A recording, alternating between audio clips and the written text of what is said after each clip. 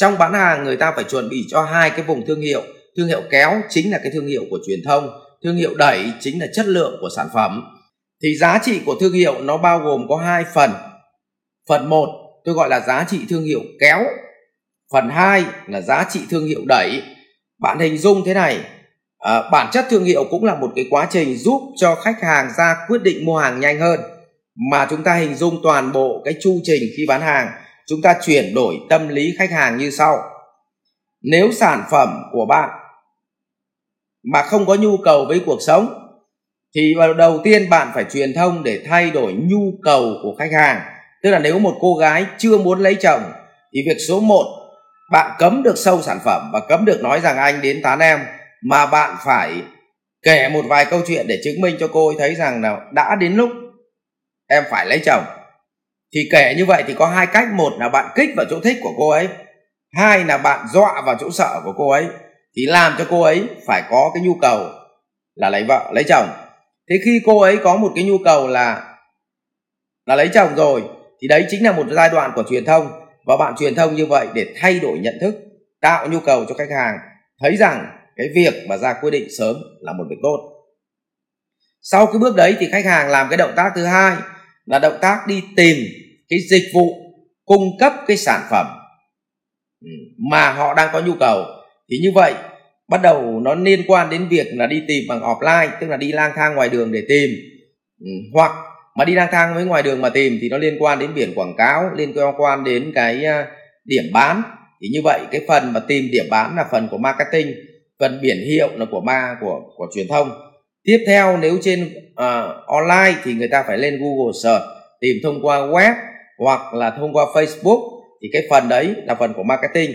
Nhưng sau khi họ tìm thấy sản phẩm thì họ có thể tìm thấy rất nhiều sản phẩm khác nhau. Như vậy giai đoạn 1 có nhu cầu, giai đoạn 2 đi tìm sản phẩm.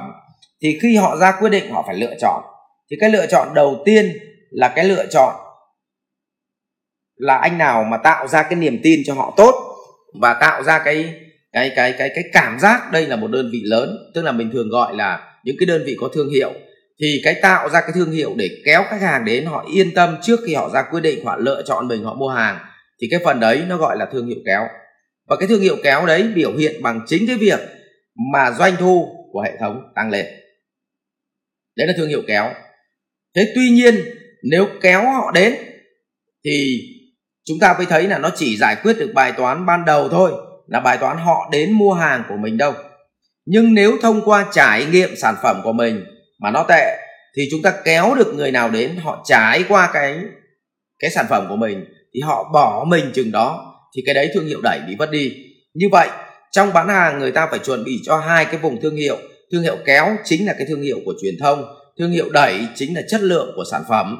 Và rất nhiều các đơn vị ở Việt Nam thì có thương hiệu đẩy tốt, tức là chất lượng sản phẩm rất tốt, nhưng không có người trải nghiệm sản phẩm của mình, cho nên nó không lan tỏa được. Nhưng loại này không chết, loại này chỉ phát triển chậm thôi. Nhưng cái loại thứ hai là kéo người ta đến rất nhanh, nhưng trải nghiệm đến đâu người ta bỏ mình đến đấy và ngay lập tức bị mất thương hiệu, thì loại này chỉ sống hớt váng và không bền vững được. Cho nên vẫn phải cần hai thứ, kéo và đẩy. Và biểu hiện thương hiệu kéo chính là lượng khách hàng mới đến đông, biểu hiện thương hiệu đẩy chính là lượng khách hàng cũ quay trở lại đông. Vì vậy là thương hiệu nó đo bằng chính vào việc thương hiệu kéo đo bằng lượng doanh thu mới tăng, thì khách hàng mới tăng. Thương hiệu đẩy đo bằng được gì ạ?